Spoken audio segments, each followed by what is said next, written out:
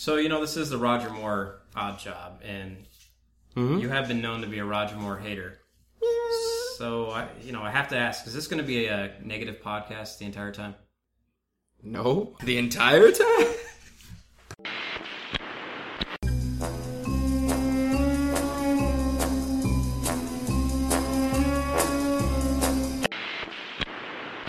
I admire your luck, Mr.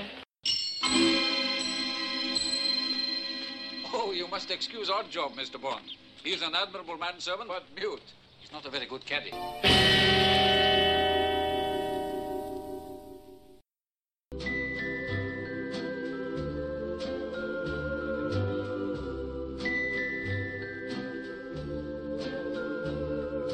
I'm dreaming of a white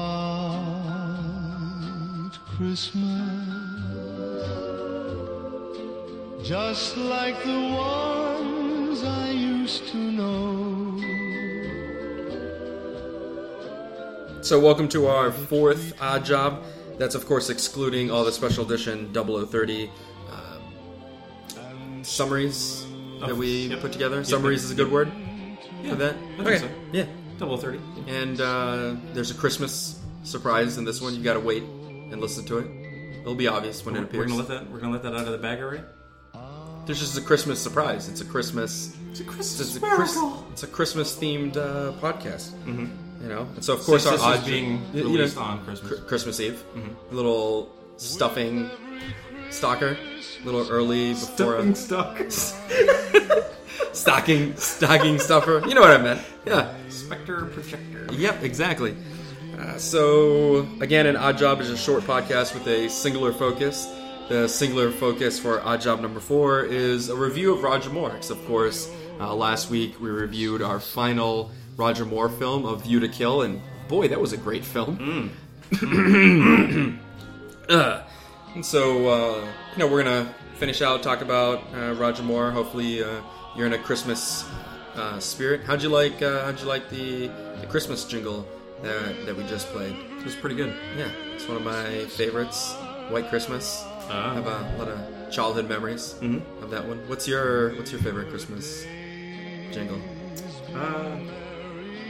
Probably this nerdiest is the Trans-Siberian Orchestra, Carol of the Bells. Oh yeah. That's a pretty good one. Yeah. It might find its way maybe at the end. Cool. We can work that in there. Mm-hmm. We'll speak to the editor. So Merry Christmas, Scott. Merry Christmas, Art. It's a little early, but Merry Christmas. And a Merry Christmas to all our fans. And to all, good night. That's the podcast. There you go. All Thank you very much. Get with your family. What are you doing listening to James Bond? Jeez. And so, are you a Christmassy person? Is this your favorite holiday? It definitely was growing up. I mean, I enjoy it now. I'm looking forward to it. With I'm looking kids. forward to a couple years from now, honestly. Yeah. But I do enjoy it, and we decorate the house and everything. So, what about you and your family? Is it an important holiday for you? Christmas, it's not really the biggest of holidays, and our household.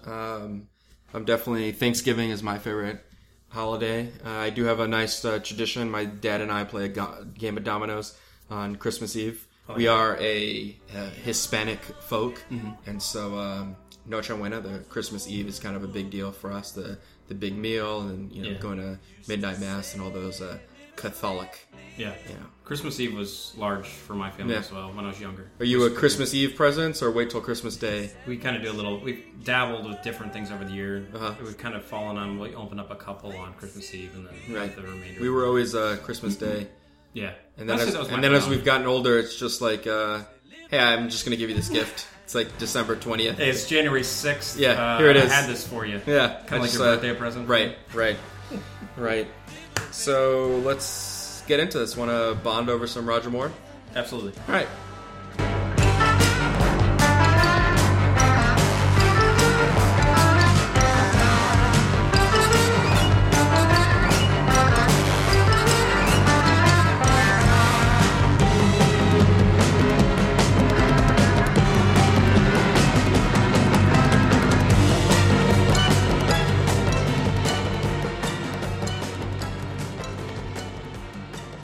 So, Roger Moore released currently the record amount of films, 7, starting with Live and Let Die, released in 1973.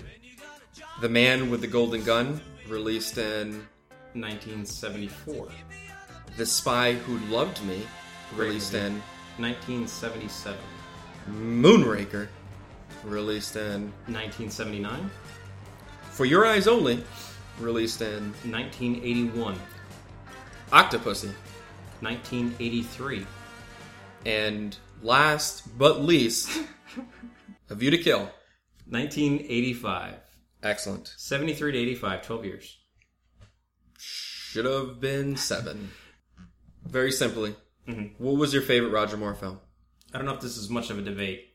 The Spy Who Loved Me. Right? By far. We're not going to even... No, is there no debate? Do we have the same two? I love so many things about that movie. Okay, Spy Who Loves Me, and your least favorite Roger Moore film? This is where it gets a lot more difficult for me. But I say A View to a Kill, and I'm pretty sure that's where you're at. Mm-hmm. And that's mainly because Roger Moore himself said this is probably his worst movie. It's just a horrible film. It's not, it was still entertaining. It wasn't unwatchable. I'm not going to go out of my way to watch it. It's entertaining in a way that someone's like, hey, do you want to see a film where there's a Nazi German super psychopath? And you're like, do you want to watch a movie that Christopher Walken was in? Yeah. Yeah, okay, yeah. Absolutely. All right, it happens to be a bad James Bond film. Like, oh, fuck. But I think there's so many of his movies, other than The Spy Who Loved Me, every one of them I can pick out things I didn't like about it. And I think that's part of the Roger Moore issue. Yeah. That, I was very rough on him for that. The idea of a complete Bond film. He didn't really have one of those in his repertoire. Besides The Spy Who Loved Me, which I think not only is a great Roger Moore film, is it a great James Bond film, it's a great film. It is one of the great all-time classic James Bond. It's very much up there. I think we would get more of a debate if maybe we were like, what are the middle films? Yeah. Because I know I would rank Moonraker very much higher than you would. And that's mine. And then I think you would be much more of a champion of For Your Eyes Only. Correct. Even though one would listen to our podcast and be like, oh, he didn't really defend that movie. Correct. That much. Same thing with Octopussy. I just liked it. Yeah. Whether you're, But wasn't passionate. I was not passionate about it, and I think that came across. But I definitely didn't like Moonraker, and that was. And I enjoyed 2/3 of that film tremendously, and I kind of forgave a little bit. I followed James Bond into space, quote unquote. I followed the series where it went one of the few times. One of the few times you're forgiving that I'm very forgiving of the franchise. Yeah. So unlike some of his other films, what would be, since we pretty much didn't have any debate on favorite and least favorite, your second Roger Moore film? Octopussy. And then we start to debate. For me, it would be The Man with the Golden Gun. Yeah. Would be my second. And then your third? That's a toss-up between The Man with the Golden Gun and For Your Eyes Only. See, then I would get Moonraker would be my third for him. Mm-hmm. And then your fourth? Would be whatever the opposite. So let's just say I would probably be For Your Eyes Only, then The Man with the Golden Gun. Even I don't think my rankings match that. Which is interesting. And then what was your fourth one? Octopussy. So, okay. And then mine would be Live and Let Die. That would be my fifth, Live and Let Die. So we're tied at Live and Let Die. Okay. And then I go Moonraker, and then A View to a Kill. And then I go For Your Eyes Only and A View to Kill. Yeah, so I mean, it's kind of in that middle area. Yeah. We have some disagreement. But it is what it is. Yep. So one of the biggest pet peeves I had, and for those of you following the podcast, you can tell I just stopped participating in this part of our distinguished debauchery. I didn't even rate Roger Moore's fashion anymore. I just cold stopped participating in this. And Scott, the two of us, very meticulous in keeping the suits. I still hated it. You era. still ranked it. Yep. Taking a step back, he was stuck in the 70s. Mm-hmm. So let's not hold that against him. And I tried taking that perspective. I just couldn't get over, and I said this in one of our podcasts, he never really looked comfortable in the tuxedo. And one of the reasons I instantly, it's just the little things with The Spy Who Loved Me. The only film he really looked comfortable in a tuxedo is The Spy Who Loves Me. I would say Octopussy. When he wears the white dinner jacket with Kamal Khan in the gambling scene. He looked comfortable there to me. He looked comfortable in the clown costume. and in that red shirt. He looked really comfortable in those two things, of which I can't take out of my memory. Is James Bond in that? I mean, we both did not like the fashion, and it was just the era. The 4-pocket safari suits, the khaki, double-breasted navy with gold buttons. Right. Yeah, but I don't fault him for that so much. But it was a bug. Which is amazing how much I like Timothy Dalton's attire immediately. So much better. Even the 80s tuxedos were horrible. It doesn't bother me as much. I mean, because I see certain... We're getting off track here, notoriously. But you also grew up in the 80s. But I just see there's certain aspects of the 80s suits that are popular in today's suits as well. Yeah, I guess I can see a little bit of that. And so not to beat up too much on Roger Moore, but I want to get the negative out of the way so I could, for the first time in our series, kind of, be a little positive on Sir... Roger Moore, the unbond, which if I had to put a phrase to what really bugged me about Roger Moore is how quickly the distinguished debauchery, which we worked very hard if there's some categories that you can define James Bond by, and that's what our distinguished debauchery section of our podcast is. And he was really weak on all those things. Even in interviews, he talked about how uncomfortable he was with the killing. He doesn't really drink a lot, and it was clear at the very beginning with Live and Let Die and The Man with the Golden Gun, he doesn't want to smoke the cigarettes like Sean Connery did, but Roger Moore, he wants to bring who he is to the character. He starts smoking the cigars, and then that just completely stopped. And I was I like this. He had the bourbon, he wasn't doing the vodka martinis, he was going like Bond from the book, which, Bond in the book has more bourbons than he has martinis, edges it out just slightly, and then he stopped that as well. And so it's like anything that he was trying to build there at the beginning kind of like stumbled and sputtered, and he never really gets that James Bond spirit, which there's a few films, it was Moonraker specifically I talked about. I said, imagine if Moonraker was a film that wasn't James Bond. You called the James Bond character something else. I bet we would judge it differently. If Dwayne Johnson was the main character, if he was just a CIA agent or something, we would be like, oh, that's a pretty cool film like that. It's no shit he ends up in space, duh. Like, why wouldn't you, be there like, oh, he's a great spy. Look at him find these clues to get where he needs to go. They get to space, blah, blah, blah. But because it's James Bond, we kind of, have a certain expectation and I think are a little harder on Moonraker. Yeah. Although I guess you can't, I am an apologist for... You defend Moonraker. A lot. Yeah. More so. Yeah. So I'm very tough on Moore, but I come to his aid in one of the most mocked films of the franchise. Yeah. Yeah, I don't really have much to add to that. I mean, it's just really... For me, I look at him, you talk about him being the unbond. My view of Moore is pretty much the populist view.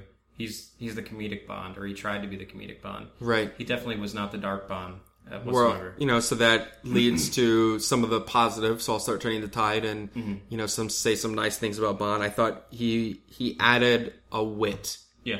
He was very good at that. He's the king of the one-liners. No one will ever do a one-liner. No, absolutely. He like Roger Moore. Yeah, that's his. He did it well. He brought that. He brought a level of class and sophistication that no one except maybe Pierce Brosnan rivaled in.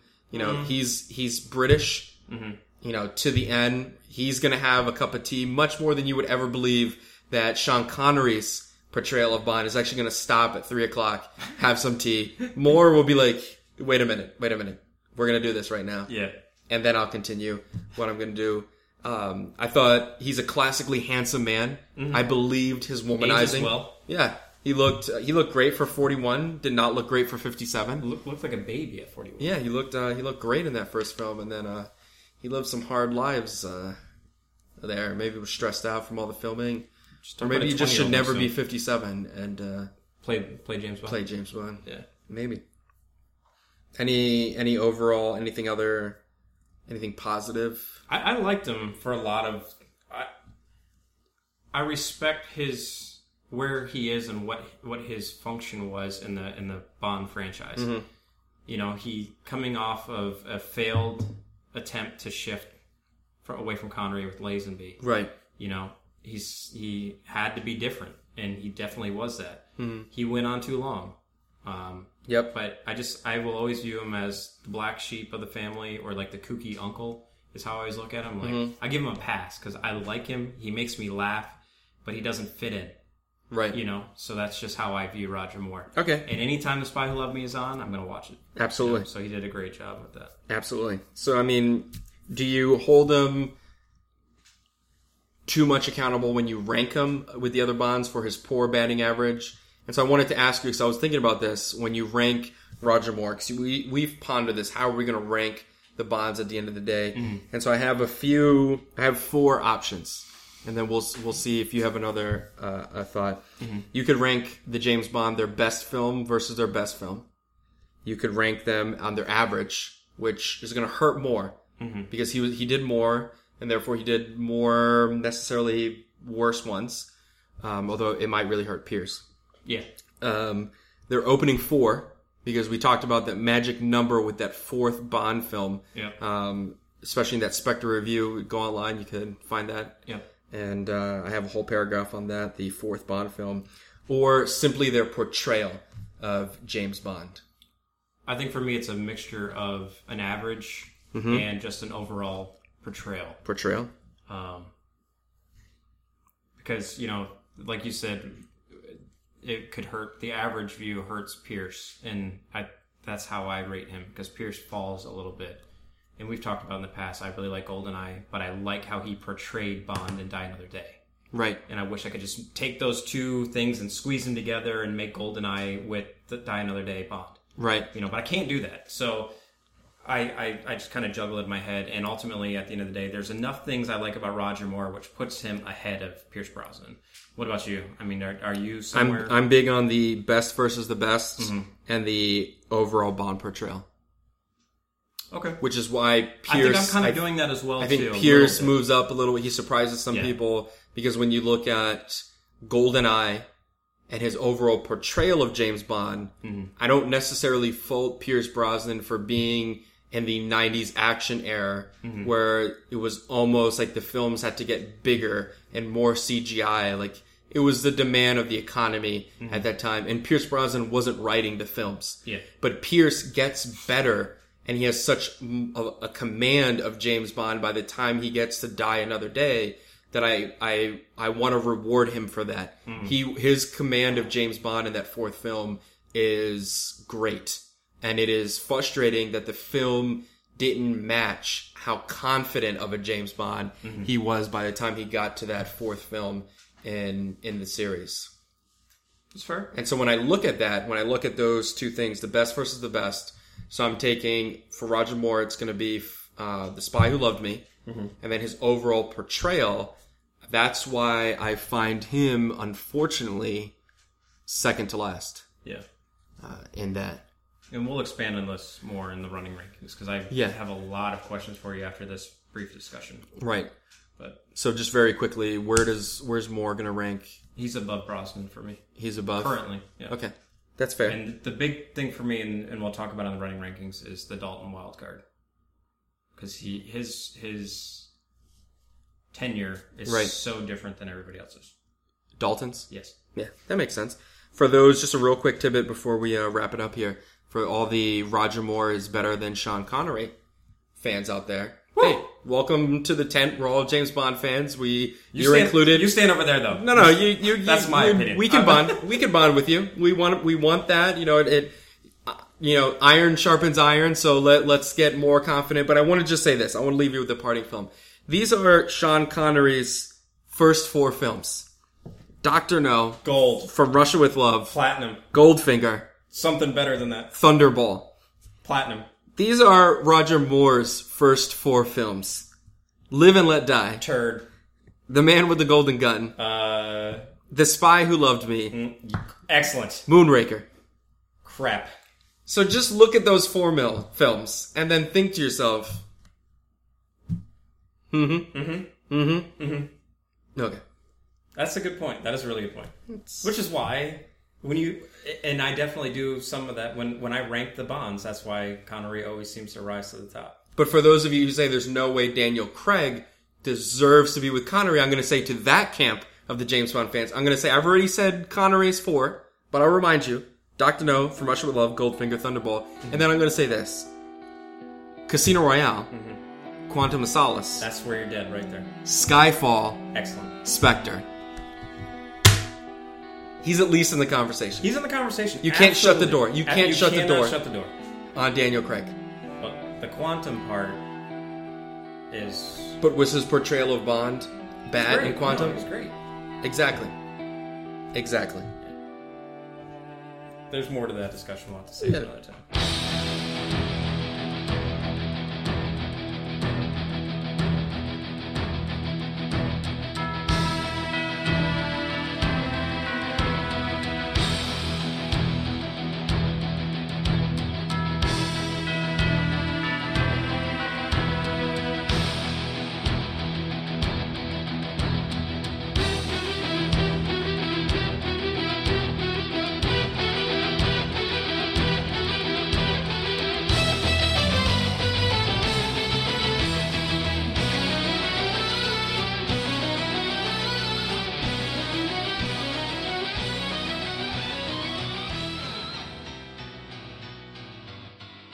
Well, this brings us to the time where we tell you to, why don't you go ahead and download all of our podcasts on iTunes. Shameless plug. Yep. Be sure to tell every one of the Bond fans that you know. All of them. All of them. While you're there, why don't you rate us? Yeah. Did we already say that? No, yet. Okay, well, That'll be great. I want you to rate us. Uh-huh. And so we can actually have some stars show up next to our name, you know? Leave a review. Yeah, that'd be great. With good, bad, preferably good. We only have one review. It's from Coitus Interruptus.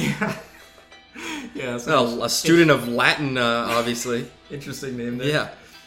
Why don't you go ahead and follow us on Twitter at Bonding Over Bond? Yeah, like at 00 Pop. That's right. Yeah, great bonding experience. Yeah. We've enjoyed our conversations. Great conversation. Merry Christmas when you're listening to this. If you're listening on Christmas, I think he's a little behind. He's a few weeks behind, but he's catching up. Some great comments, some great commentary there. So we hope you have a great holiday. Mm-hmm. And thanks for listening. Thanks for the great conversation. Yeah, and we look forward. Yeah, we look forward to it. And just go on if you want to follow us on Facebook, which I think that's where we saw 00 Pop for the first time, wasn't it? I think so. Yeah. Our Facebook page is Bonding Over Bond Podcast. And if you want to go ahead and send us some emails, you want to foster this community of bonding, let's get that mailbag session or segment going that we talked about. That'd be great. And so Rick is not the only one that's sending us letters? Yeah, we need to do something about that. Yeah. bondingoverbond@gmail.com. Maybe in the future we'll have insert name here at bondingoverbond.com. Yeah. We'll get some different email going. But of course, in the meantime, you can always head over to lionizepodcast.com/bondingoverbond where you can click on the Bonding Over Bond tab for more content, trivia, and I assure you one day we will have corrections and there is news as well. Scott. Yeah. Before we go. Yeah. What would you want for the podcast for Christmas? Well, you know, we've talked about it a little bit. I'm a fan of James Bond radio. Yeah. And maybe before Bond 25 comes out. Maybe. We could have a joint podcast. That'd be great. We'll get working on that. Yeah. We're just going to throw that out there. Yep. And they could do whatever they want with that that little request.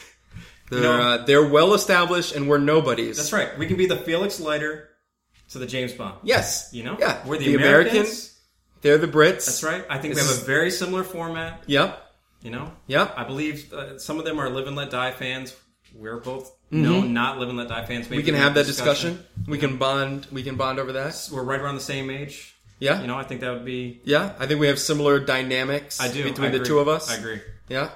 Hopefully, though, we're not, Roger Moore era, Timothy Dalton era Felix Leiters, but hopefully... I like my legs. We're modern era Felix Leiters. Yeah. That's Jeffrey Wright is a phenomenal actor. I enjoy his portrayal. That would be a great Christmas present. But good work, guys. Seriously. Yeah, enjoyed your podcast. I appreciate everything you did for the 30 Days of Spectre. It was great. That was tremendous. Yep. I don't know how you guys did it, but Scott would be divorced if we tried doing that this year. my wife would not deal with that. Yeah. But anyways, on a closing note, Art, if we remember one thing, what should it be? Let's remember Roger Moore at his best. Playing second fiddle to Miss Barbara Bach, Q on location, and Jaws in The Spy Who Loved Me. What a wonderful film. Indeed. Thank you for bonding with us here at Bonding Over Bond. Until next time, shake it. Don't stir It's it. the most wonderful time of the year, with the kids jingle belling and everyone telling you be of good cheer. It's the most wonderful time of the year. It's the happiest season of all.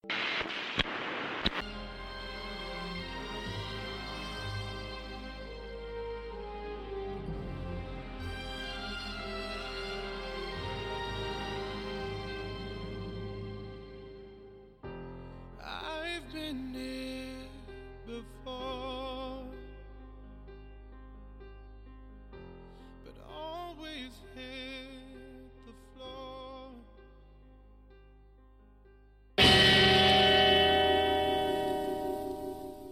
And Jaws in the wonderful... I'm pointing to you because you were supposed to say... The Spy Who Loved Me. There you go. Let's do that one more time. All right.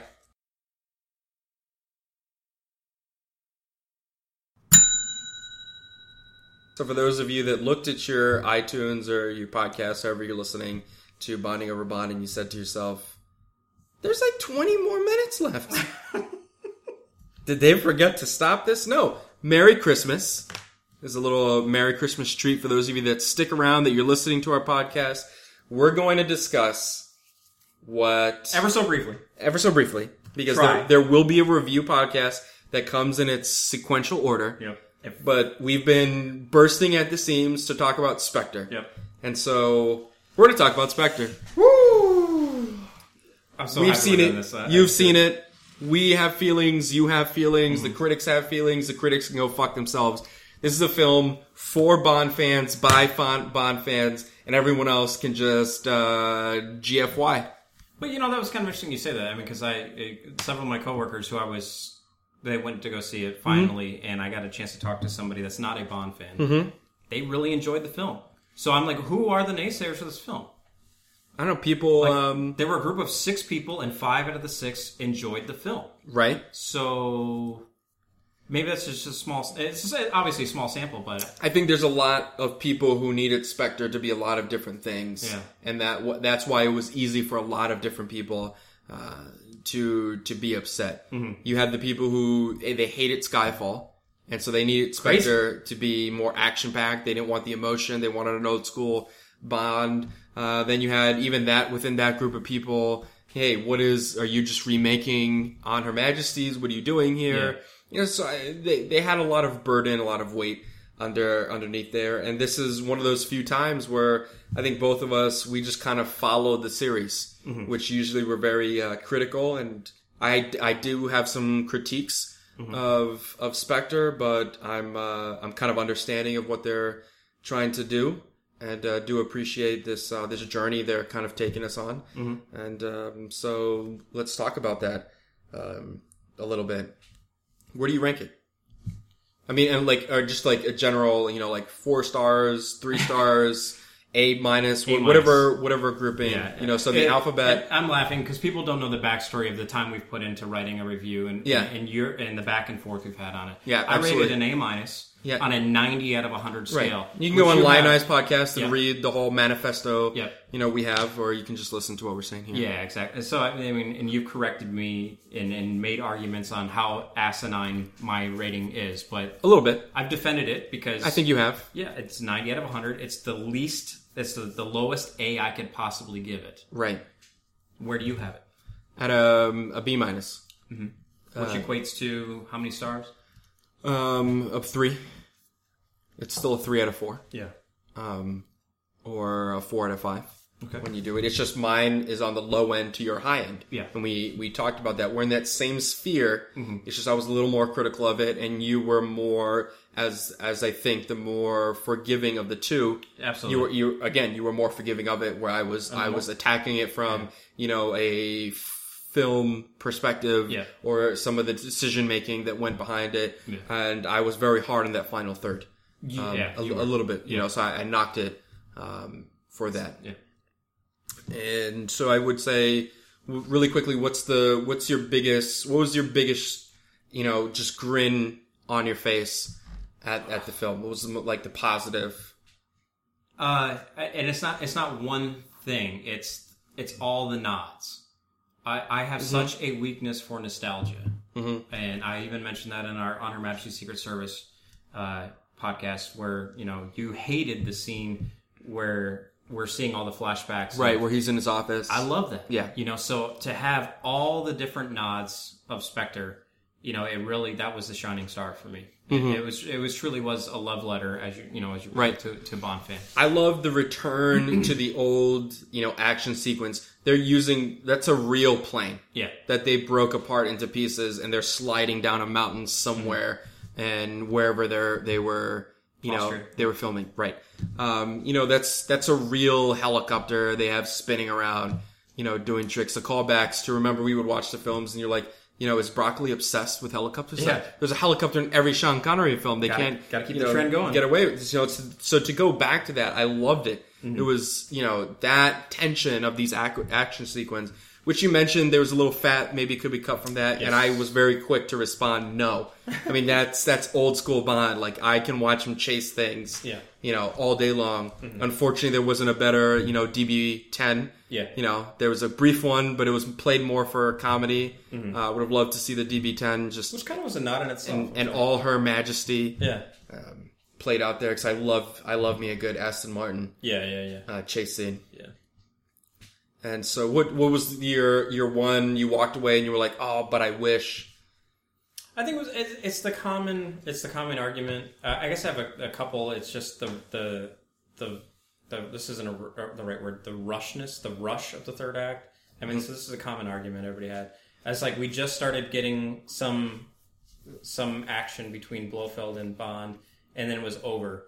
And I just remember the feeling in the theater. I was like, please don't let him get caught. Please don't let him get killed. Like, we just started this. I couldn't... in hindsight, I was like, I can't believe I'm actually sitting here rooting for Blofeld to not get caught. Right. You know? And then just the lack of... Are Madeline and Bond in love? I think so. We think? I mean... We think? Did you like her as a Bond girl? I liked her in that dress, walking down the train, I can tell you that. Of course you would say that. Yeah, that's, but I mean... I no, I set you liked up poorly. No, I mean, I liked her. I thought she was, like if I compare her to other Bond women in the franchise, she's not forgetful, right? But the real question is, do I put her in the same place as Contessa Teresa? You know, is she at that level? I believe their love and On Her Majesty's was more powerful than Madeline and Bond's and Craig's version. I believed her more than I believed Tracy. Really? I did. And when she walked away, I was like, yes, I get that. I honestly believe she's walking away. That's true. She's not going to put up with this shit. No, she did it with her dad. Yeah. You know, this is real emotion, and Bond chose to go back.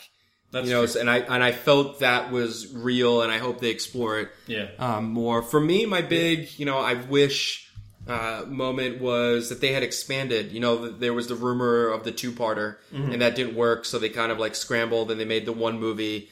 I wish they had stuck with that two-parter idea, and I understand there's the threat you're going to lose Daniel Craig, so you couldn't have a two-parter hanging out there, and Craig doesn't come back, and you're left, you know, pretty much with your pants down. End of the franchise. Right, kind of deal. What are you going to do with the second parter? Yeah. But it was, like you said, we're building up to this great sequence. We got the train fight. You know, they're trying to find their MacGuffin, you know, which is the traditional, you know, movie term. You're tracing something throughout the film, and then they find it, and it's like the Joker in the Dark Knight, like, I don't know what to do with it now, you know, kind of deal. It's like, oh, I'm Blofeld, and it was there and it ended, and it was, you know, the big critique against You Only Live Twice is we finally meet the great villain, and he's done. That's it. Yeah, I never thought about that. What's going on here? Yeah. And whereas one of the more rewarding Blofelds is On Her Majesty, because you get so much time with him. Yeah. And he's such a conniving ass. Yeah. And then on Diamonds, where he's throughout the whole film, he's clearly, you know, the villain. Times. Yeah. You know, kind of deal. And it was such a great portrayal of Blofeld. Yeah. Where it was like, oh, I wish there was more, you know, just scene chewery where, we could have seen these great actors, going at it. So, that's where I was, and I was pretty critical. But I think they're all valid points. Yeah, absolutely. And then the nods, I think it's fair that we mentioned some of the nods because, of course, this was a love letter to James Bond fans, and maybe some of the Bond fans missed it. But you and I saw this, and if you go on our Facebook or your Twitter, you can see we dressed up. We got to have the whole tuxedo experience. That's awesome.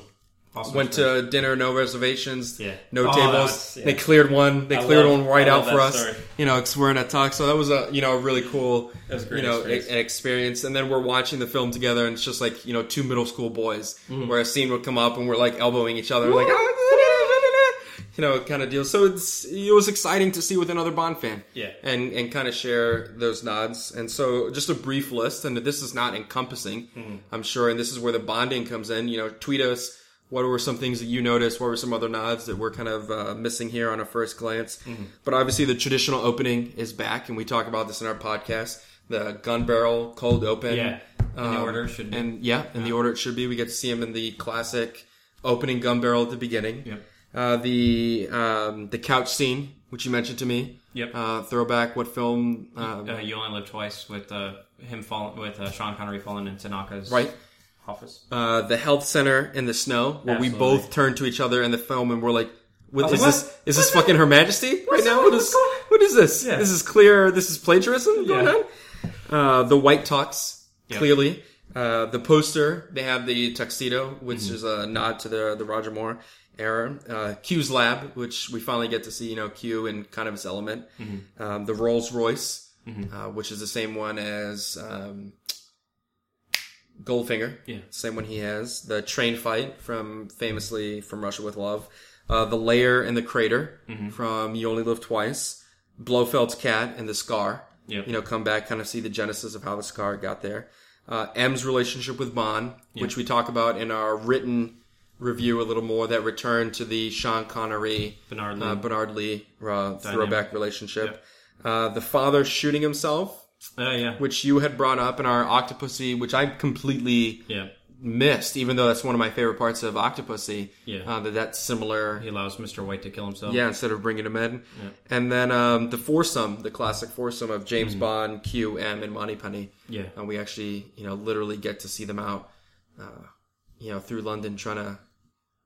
Yeah, and I know that there's so many more. And there are people, I'm just looking online and hearing. There's some stretches. There's a lot of stretches. But, the Day of the Dead opening scene with Live and Let Die connection with the Baron. Right, yeah, that's another one. Yeah.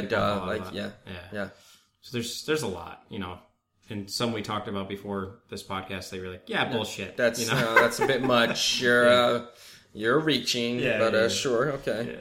And so the final thing, that we're going to talk about that's everyone's, which is going to be what every Bond podcast review commentator is going to do from here until the next 2 years. The next one is released. It's just hyper speculation. Bond 25. Where could it go? What could it be? And so really quickly, I have a few theories, and then you have a really good one, which I didn't on my own, didn't even come up with. So here's mine, and then I think yours kind of takes the cake. Where could Bond 25 go? So it could either be a straight On Her Majesty's Secret Service remake. It could be a two-parter where it's like the lead up to where he's with Madeline and then gets, sucked back in every time I try to get out. Classic Godfather 3, they pull me right back in.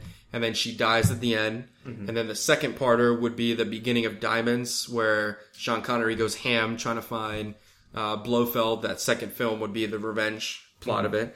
It could be a normal mission, and you just ignore Madeline. That would be completely bonkers. Like the traditional Bond, what girl? Remember we're gonna see like Bond in the opening sequence, just like a Goldfinger taking out some lab and like Sylvia Trench. Who's that? Yeah.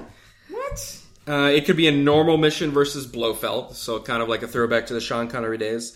It could be a new Bond with the same continuity, so Daniel Craig doesn't come back, but they continue with the same, we're in the same world. Yeah.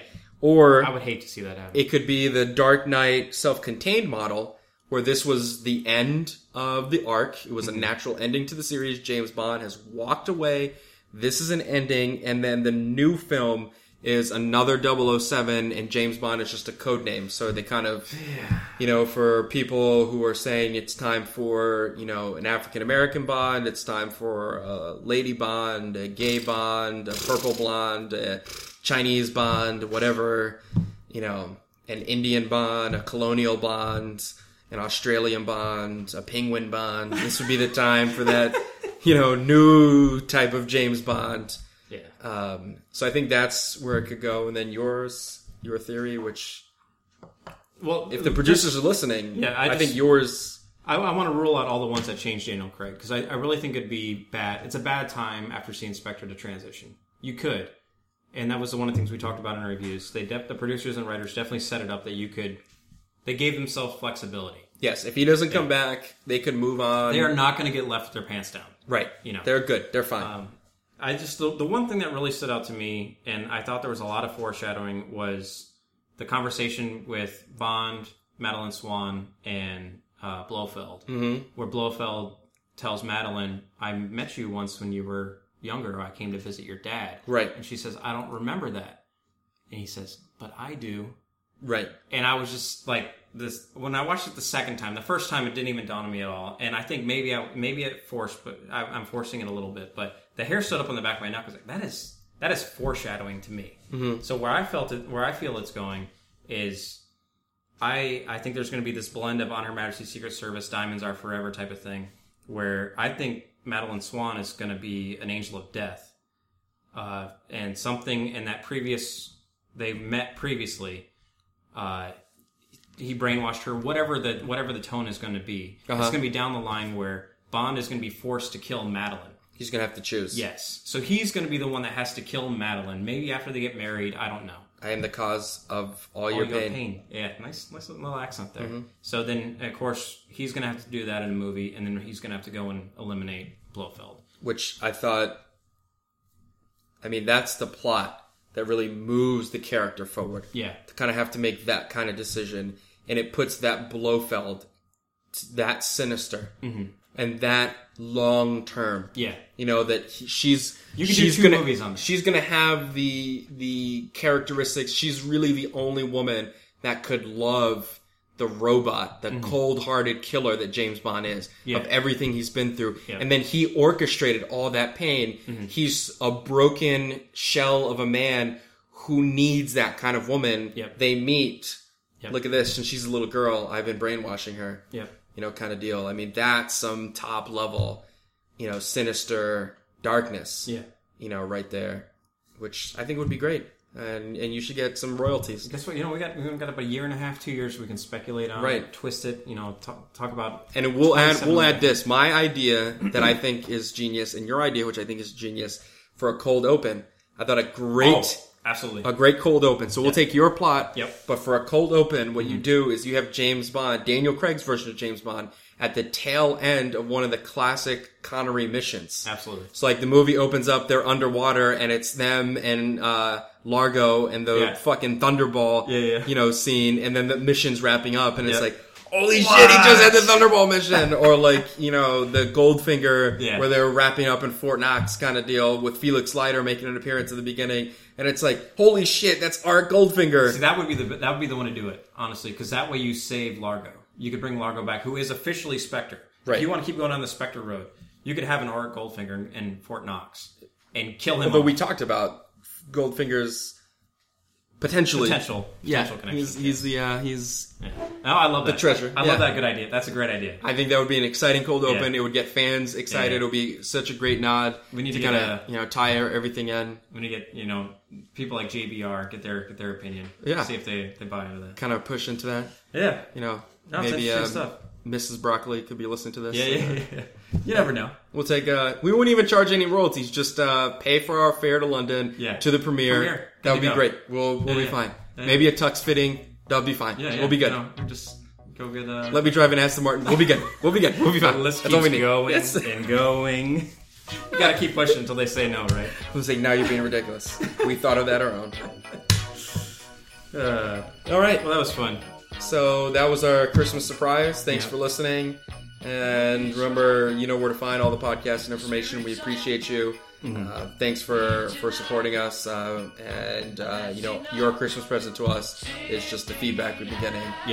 It's excited to being in this bonding community. So enjoy some time with your family, and maybe if you're bored and everyone's drunk, just play our podcast. There you go. Out there. Get some more listeners.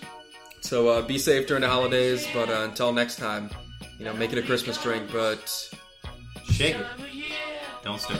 Simply having a wonderful Christmas time. Simply having a wonderful Christmas time. The choir of children sing